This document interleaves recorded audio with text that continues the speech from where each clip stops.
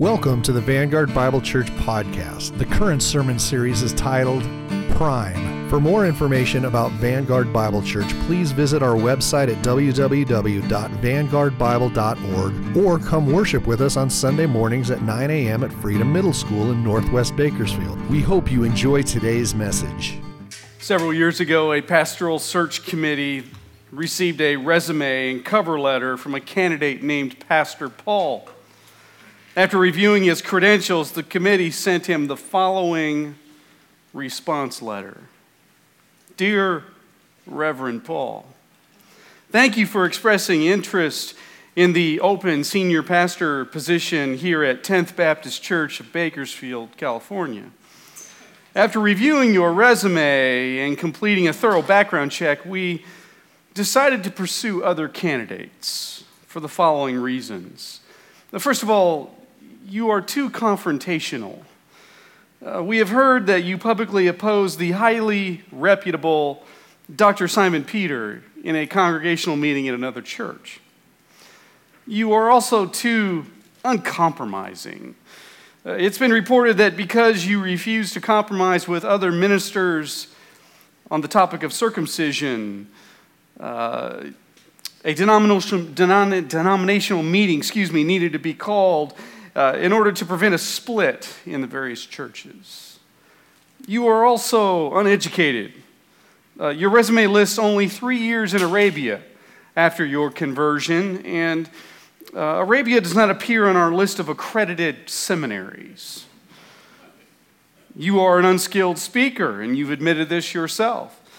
This is unfortunate because our previous pastors have blessed our church with their polished delivery and excellent expository skills. You have been incarcerated multiple times, in fact. Now, this is unfortunate because in addition to being incarcerated multiple times, you've had several run-ins with civil authorities in numerous communities. And we would not want to hurt the reputation of our church by having a felon on staff. You are also too unreasonable. Your background check revealed that you have previously worked in ministry with men such as Diotrephes and Demas and Hymenaeus and Alexander. When we contacted these men on our own initiative, because we like to speak to more than just the references that the candidate gives us, well, they all claimed that you were so difficult and demanding to work with that none of these men are in full-time ministry anymore. We hope that this constructive feedback will help you grow as a leader, and we certainly wish you the best in all your future endeavors. Sincerely in Christ, the search committee of 10th Baptist Church of Bakersfield. Credibility is a non-negotiable for doing gospel ministry. Knowing this, the adversary works hard to discredit reliable ministers of the gospel, or he tries to redefine what is credible and what it should look like. The false teachers that were infiltrating the church in Colossae were luring weak-minded believers away from the church by attacking the Apostle Paul's credibility. They did so by asking cunning questions like, why would you want to believe a message that got Paul arrested? Or why would you want to follow the man who preached this message while he's still incarcerated? Colossians chapter 1, verses 24 to 29 contains the Apostle Paul's response to these attacks being waged on his credibility. And so I want to invite you to open up your copy of God's Word with me to Colossians chapter 1. We're continuing our series called Prime today. And I want to encourage you to pull out the sermon notes in your worship folder and follow along with me as we work our way through Colossians 1, verses 24 to 29. Also, you'll notice on your sermon note handout, there is a key verse for the series. It's Colossians 1:18. If you haven't done so already, I want to encourage you to underline it in your Bible or highlight it. But let's read it out loud together. And he is the head of the body, the church. He is the beginning, the firstborn from the dead, that in everything he might be preeminent. You might remember to be preeminent means to be above or before all others, superior to others, surpassing others. Now, the Apostle Paul, directly and indirectly, will say throughout this letter that Jesus Christ is supreme. And because he is supreme, he is sufficient.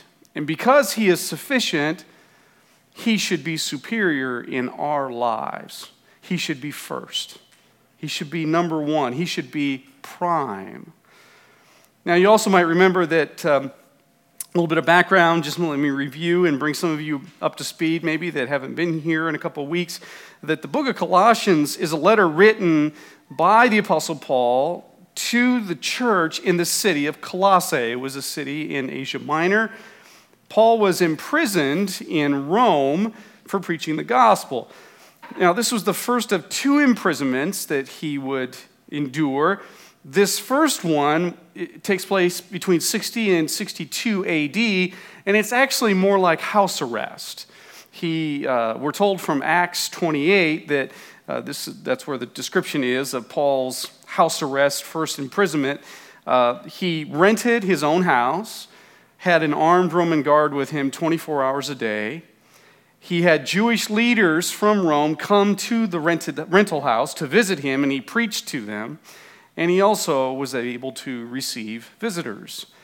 One of the visitors was a man named Epaphras, who planted the church in Colossae. And Epaphras had made the journey west to Rome to see Paul because he needed help evicting false teachers that had moved into the church.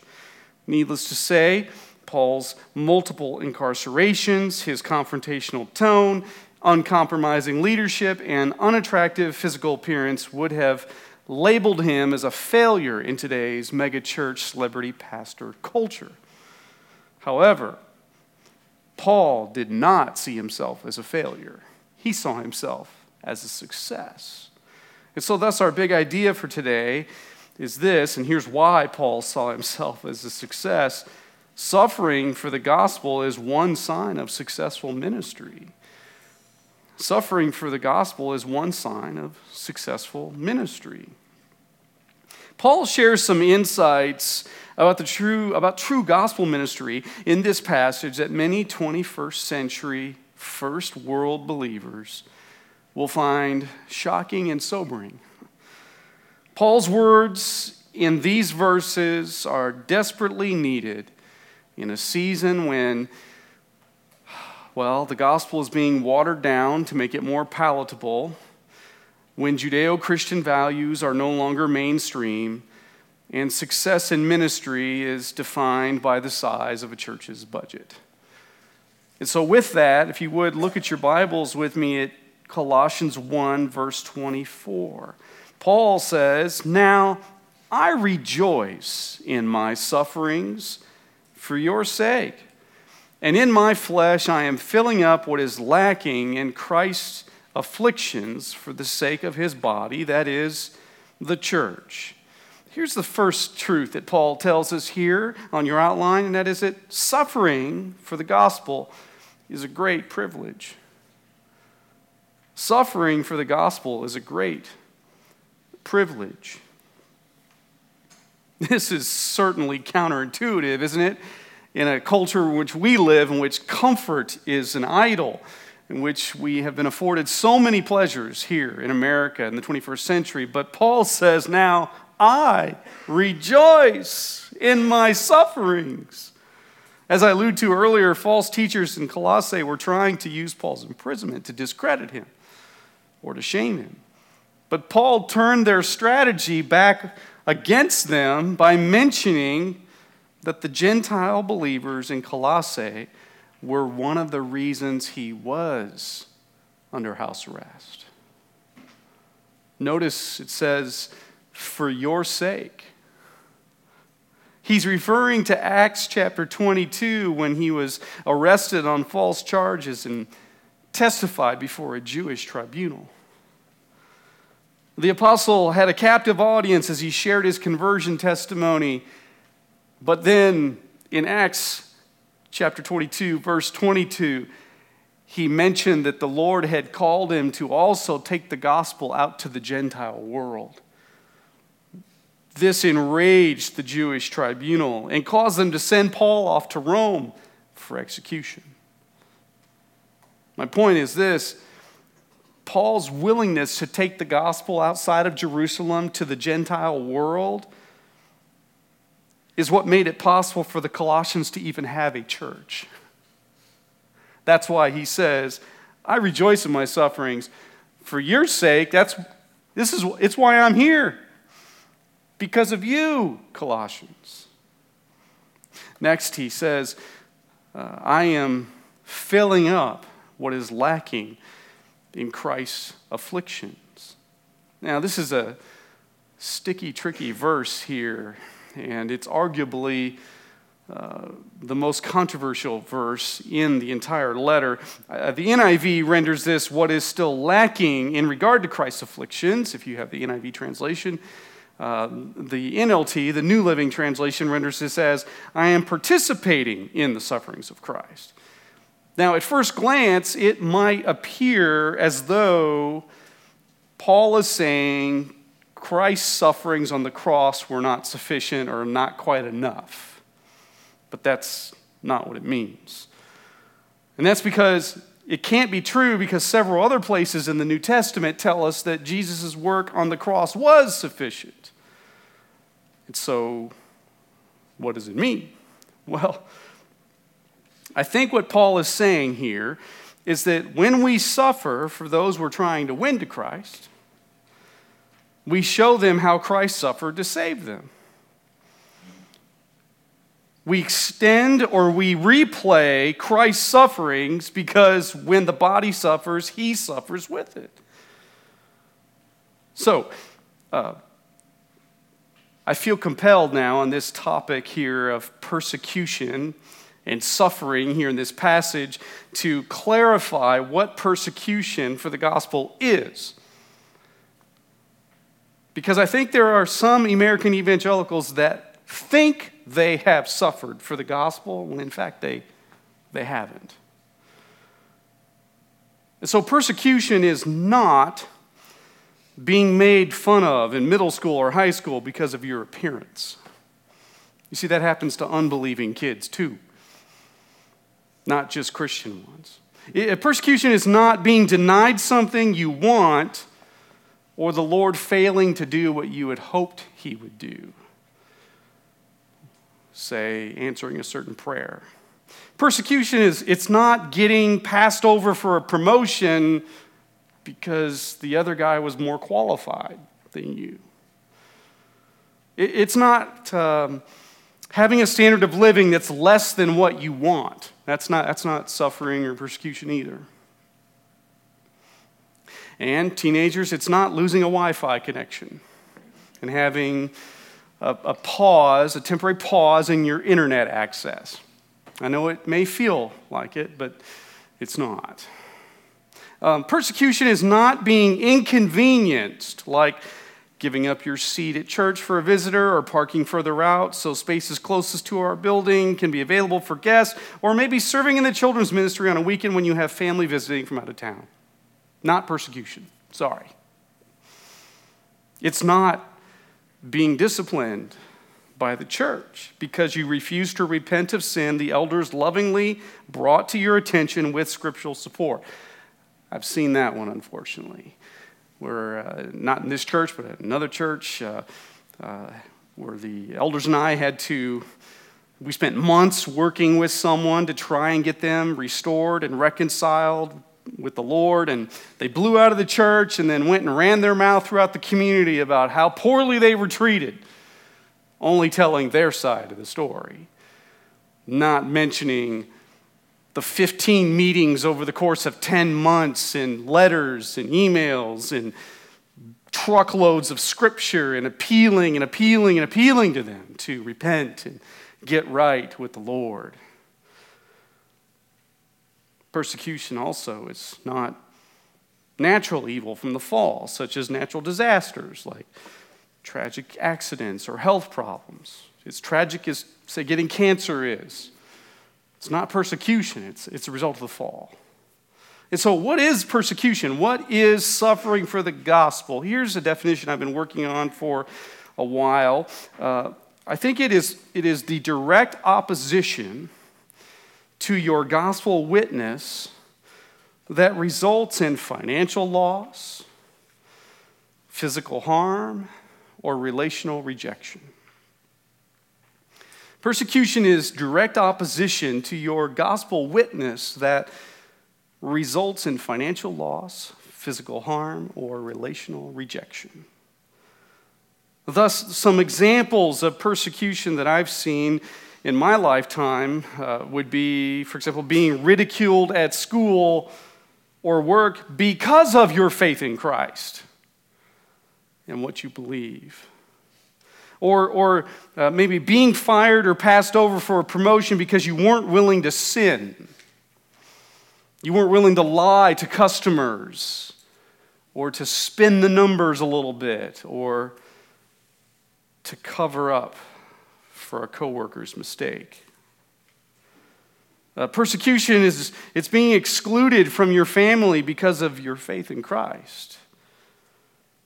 I've sadly seen that. I've baptized people before that grew up in another denomination or maybe another religion, and the baptism or church member said,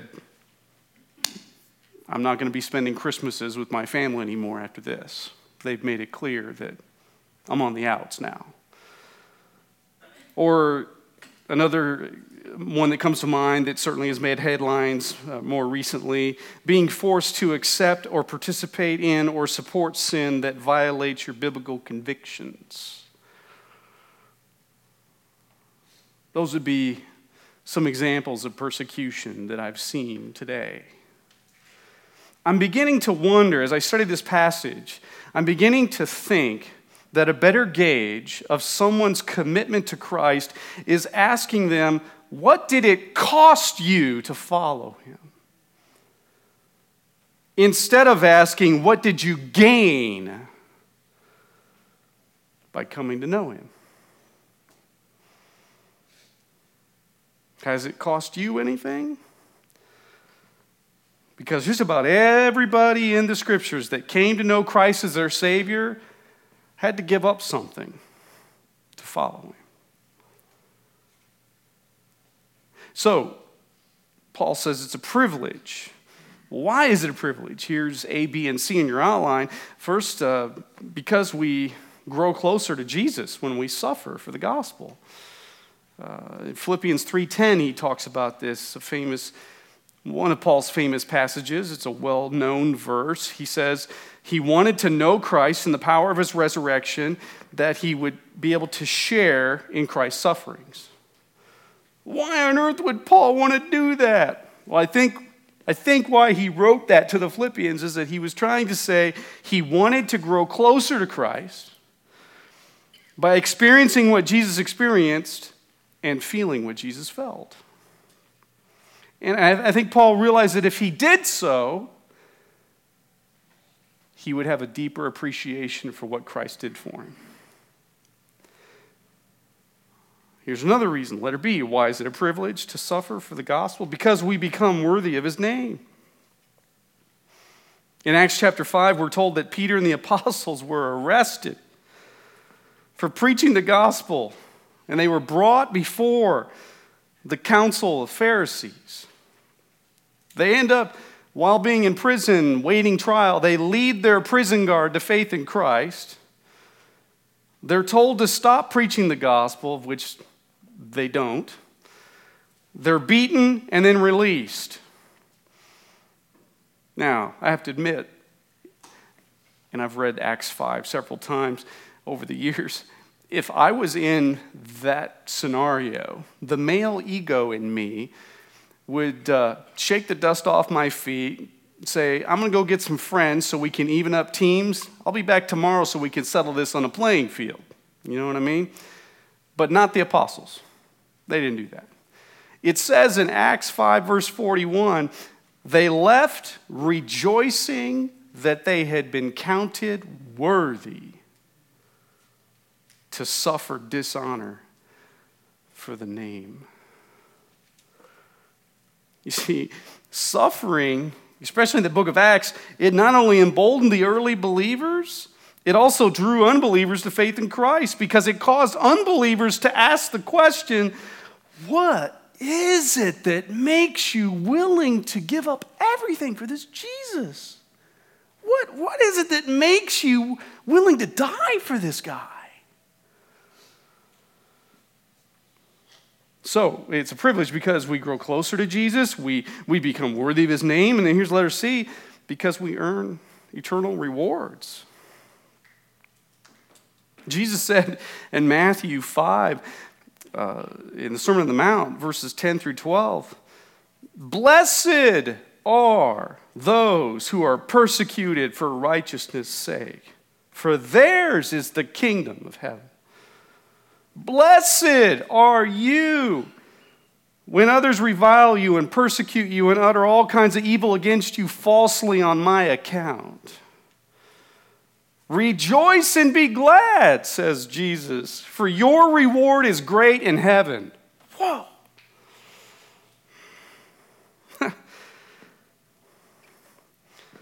You've heard me say this before when I've talked about eternal rewards. We can tell what matters to Jesus by looking at what he's willing to incentivize. So when Jesus says, I will reward you for this, it's him saying, I value this. I take note of this. Interestingly, both James chapter 1 and Revelation chapter 2 state that believers who have suffered for their faith will be awarded the crown of life. It's a special commendation for those who were bold with their faith and experienced affliction for it. Not rude about their faith. They weren't abrasive. You remember last week I quoted 1 Peter 3:15 where Peter says we all should, if you know Christ, you should be prepared to give an answer for the hope that you have, but do it with gentleness and respect. But here's some encouragement and some hope for all of us. Let me just drive this home in case it's not clear. Because Jesus says he will reward in eternity those that have suffered for his name, it means that if you have suffered financial loss, physical harm, or relational rejection because of your faith in Christ, Jesus is saying it was worth it. I will make it worth your while. Not only because the Lord promises to redeem our suffering for good, but also because he promises to reward our suffering. Like an accountant during tax season, the Lord is documenting every loss, every wound, every rejection, so that we get a big return in eternity.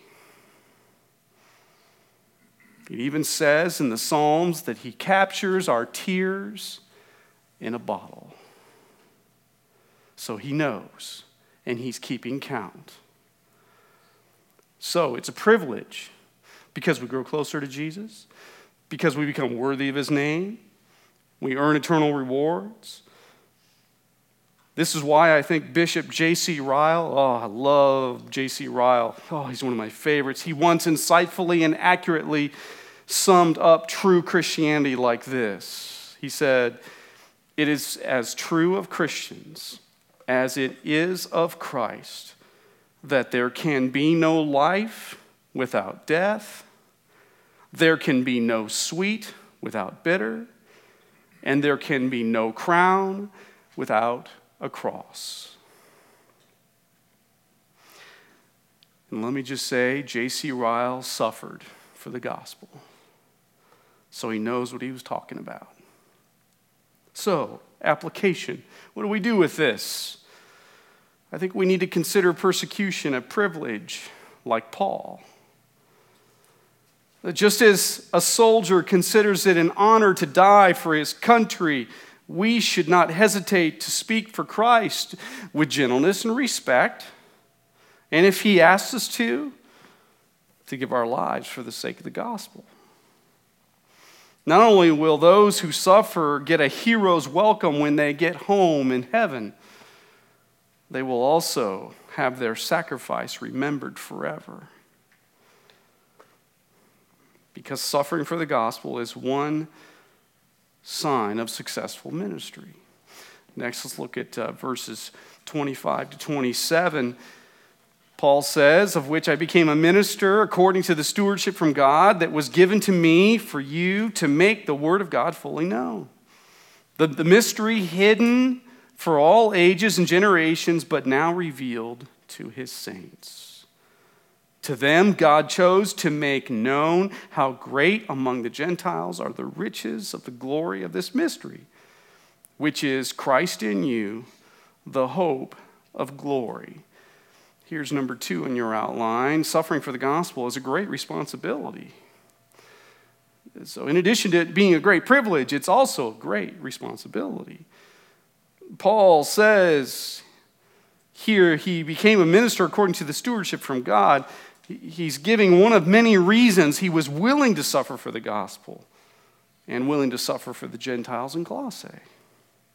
He felt a sense of duty to make the word of God fully known because of all that the Lord had done for him. Now, it gets a little wordy in here with some sort of mystical mystery language, and I understand that because when I first read it, I had to reread it a few times going, what is he saying? What does this mean? What? And so there's this phrase in verse 26 in the ESV, it says, the mystery hidden for ages. In our culture, I think one of the reasons I first had difficulty understanding this is because in our culture, a mystery is something like it's a story that's hard to understand, that's eerie, maybe frightening or mystical in some way. But that's not, Paul is talking about the gospel, but that's not what he means about the gospel. What he's basically saying is this, and I'll just paraphrase for the sake of time.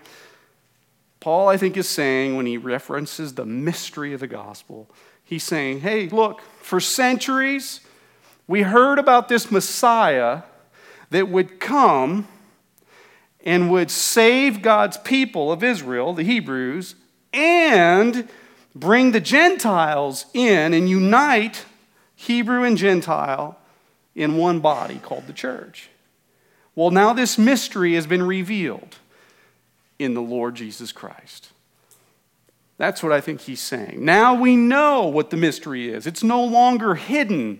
We're no longer wondering, when's this Messiah going to come? What's he going to look like? What's he going to do? He came. He was born. He died. He rose again. His name is Jesus Christ.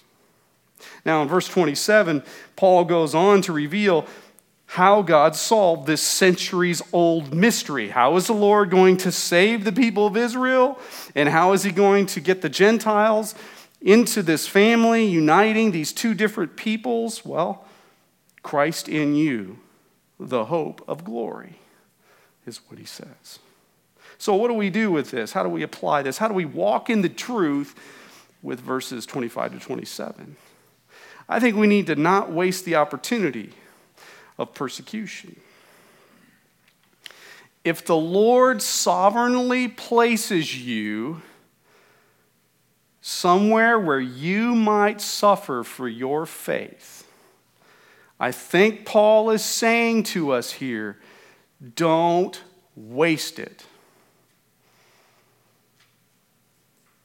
Paul, I think, is saying we should feel the same sense of duty that he felt to stand for Christ. And again, I'm thinking of our armed services. You remember how after 9/11, there was a spike in enlistment from young men and women who wanted to go off to the other side of the world to help fight the war on terror. I was thinking about that last night, and I was thinking, how much more should we be willing to sacrifice for Christ in light of all that he's done for us? If unbelievers can get fired up about their country so much that they're willing to risk their lives on the other side of the world, how much more should we be willing to do it for Jesus? So don't waste the opportunity of persecution. Finally, look at verses 28 and 29. Paul says, "Thus, him we proclaim, warning everyone, teaching everyone with all wisdom, that we may present everyone mature in Christ. For this I toil, struggling with all his energy that he powerfully works within me." The third point in your outline, the last one, suffering for the gospel is a great burden. I love his honesty. It's a great burden.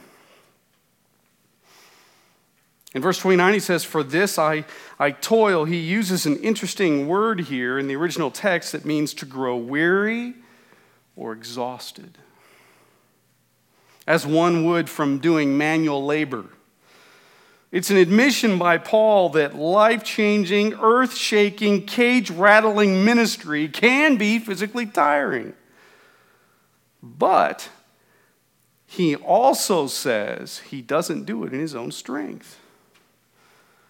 Notice in verse 29, he says, struggling with all his energy that he powerfully works in me. So notice how he reveals the source of his strength to be the Lord. Paul knew that he could not do what God had called him to do in his own strength, and neither can we.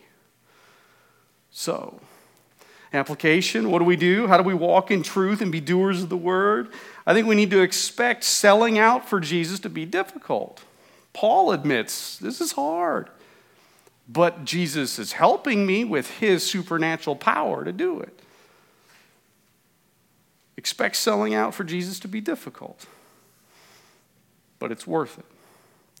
When I was in college, our football team used to run a drill in practice that would simulate blocking a punt.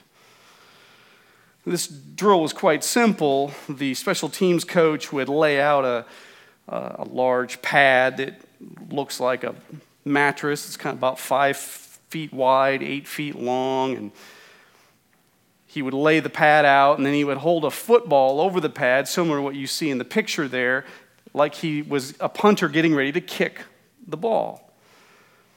And so when the coach would say, he would have the rushers line up where they would normally line up a few feet off the ball, and when he would say hut, they were to, as quickly as possible, try to get to the ball and to stretch out their body, and he would say, "Sell out, man, come on, sell out, sell out." They were to dive over the mat to try and reach the ball and knock the ball out of his hand.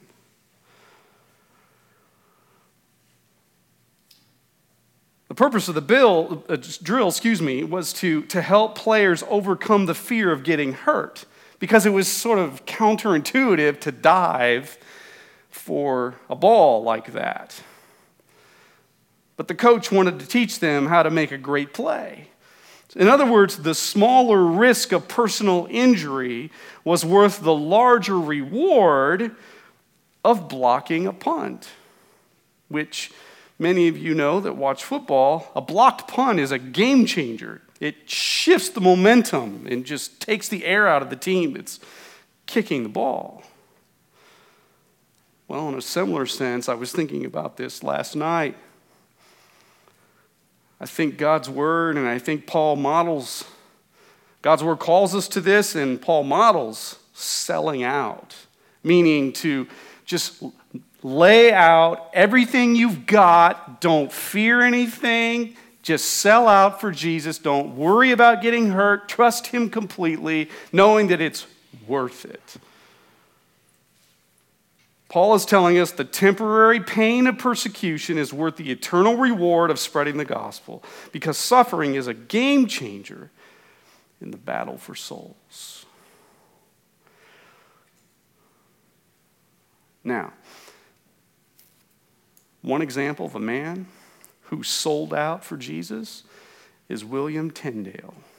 And if you put your Bible away, I want to ask you to keep your Bible out, because I'm going to tell you a story about your English Bible.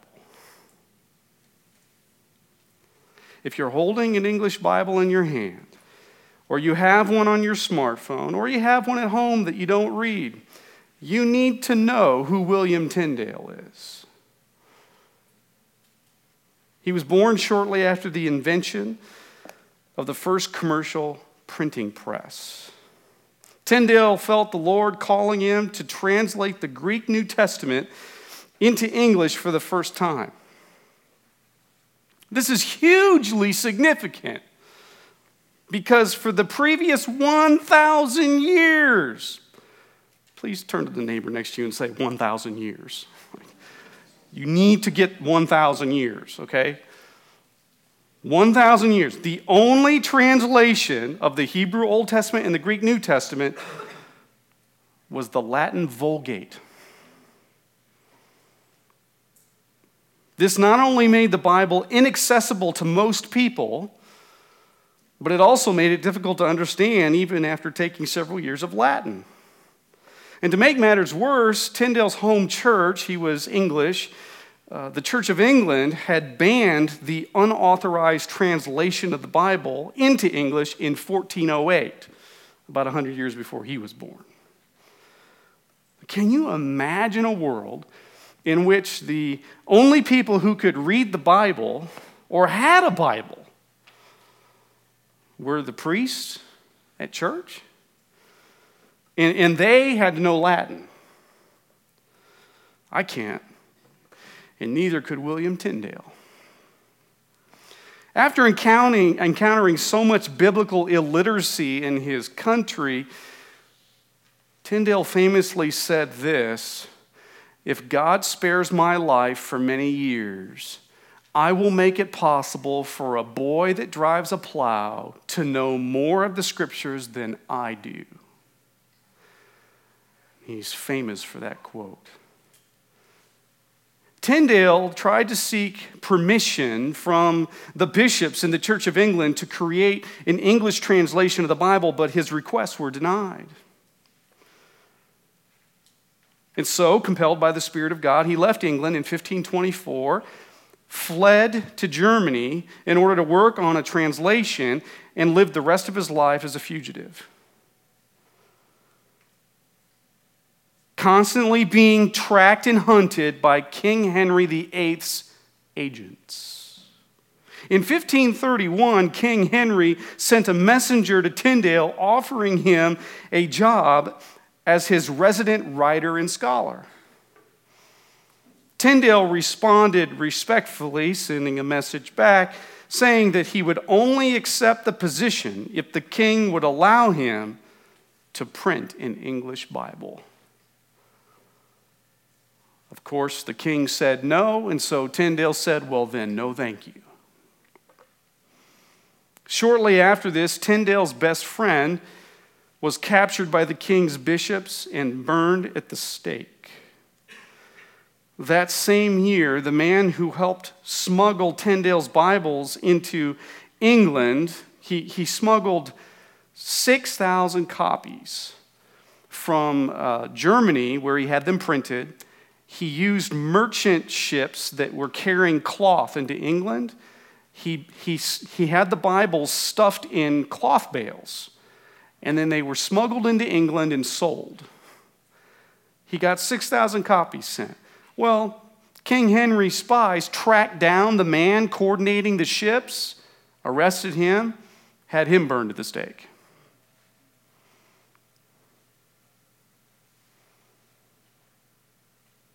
For the next 4 years, the king's henchmen furiously searched for this underground Bible translator named William Tyndale. And he repeatedly escaped their grasp. That is, until 1535, It was in 1535 that a fellow Englishman named Henry Phillips earned Tyndale's trust over several months, only to betray him by turning him over to the king's spies. Tyndale was thrown in prison for 18 months and then executed in October of 1536 at the age of 42. The charges brought against him were simple.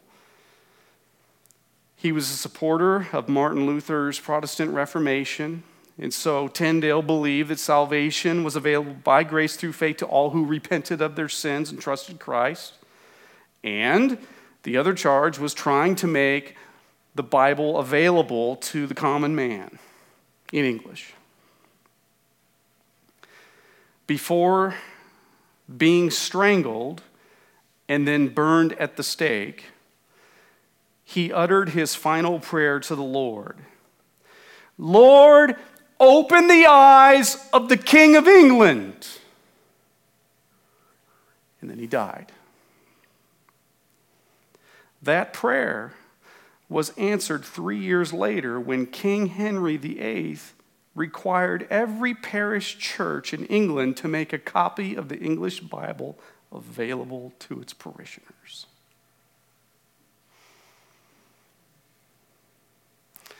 So the next time you read your Bible, hopefully tomorrow morning in your morning devotions, or perhaps the next time you're tempted not to read it, I want to encourage you to ask yourself, how would William Tyndale feel? Because he paid a great price to make it possible for us to have this. And I think William Tyndale would agree with Paul that suffering for the gospel is one sign of successful ministry. Would you join me as we close in prayer? Heavenly Father, a passage like this that describes suffering for the gospel as a good thing worth celebrating and rejoicing in is so counterintuitive to the culture that we have grown up in. Would you please, by your Spirit and by your grace, help us to change our thinking? Father, if there is anyone here that's been playing it safe in their faith because they don't want to lose anything, would you lovingly, gently convict and encourage them to be graciously bold? Father, if there's anyone here that has lost a job, income, family, friends, because of their faith in Christ, would you redeem that for good? And Lord, would you help them to see how you want to use that in their life?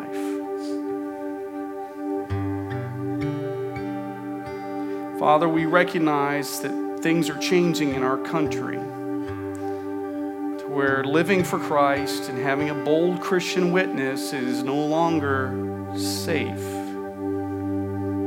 It's starting to get dangerous. And we've been spoiled as a country, Lord,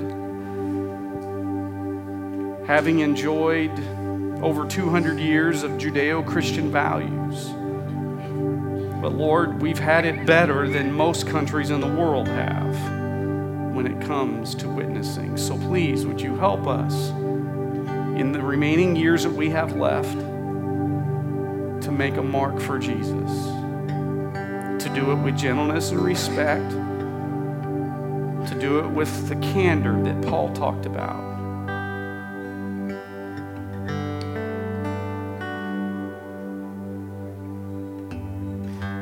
Finally, Lord, would you use our church? Though we are small, we know you delight to use small things to do big things for you, because then you get all the glory. Would you please use our church to bring many to faith in Jesus Christ, to transform this community, to shake cages, rattle hearts, with the true gospel. In Jesus' name we pray. Amen. Again, we hope you've enjoyed listening to the Vanguard Bible Church podcast by Pastor Cary. For more information about Vanguard Bible Church, please visit our website at www.vanguardbible.org. Have a great week, and we hope to see you at Vanguard Bible Church.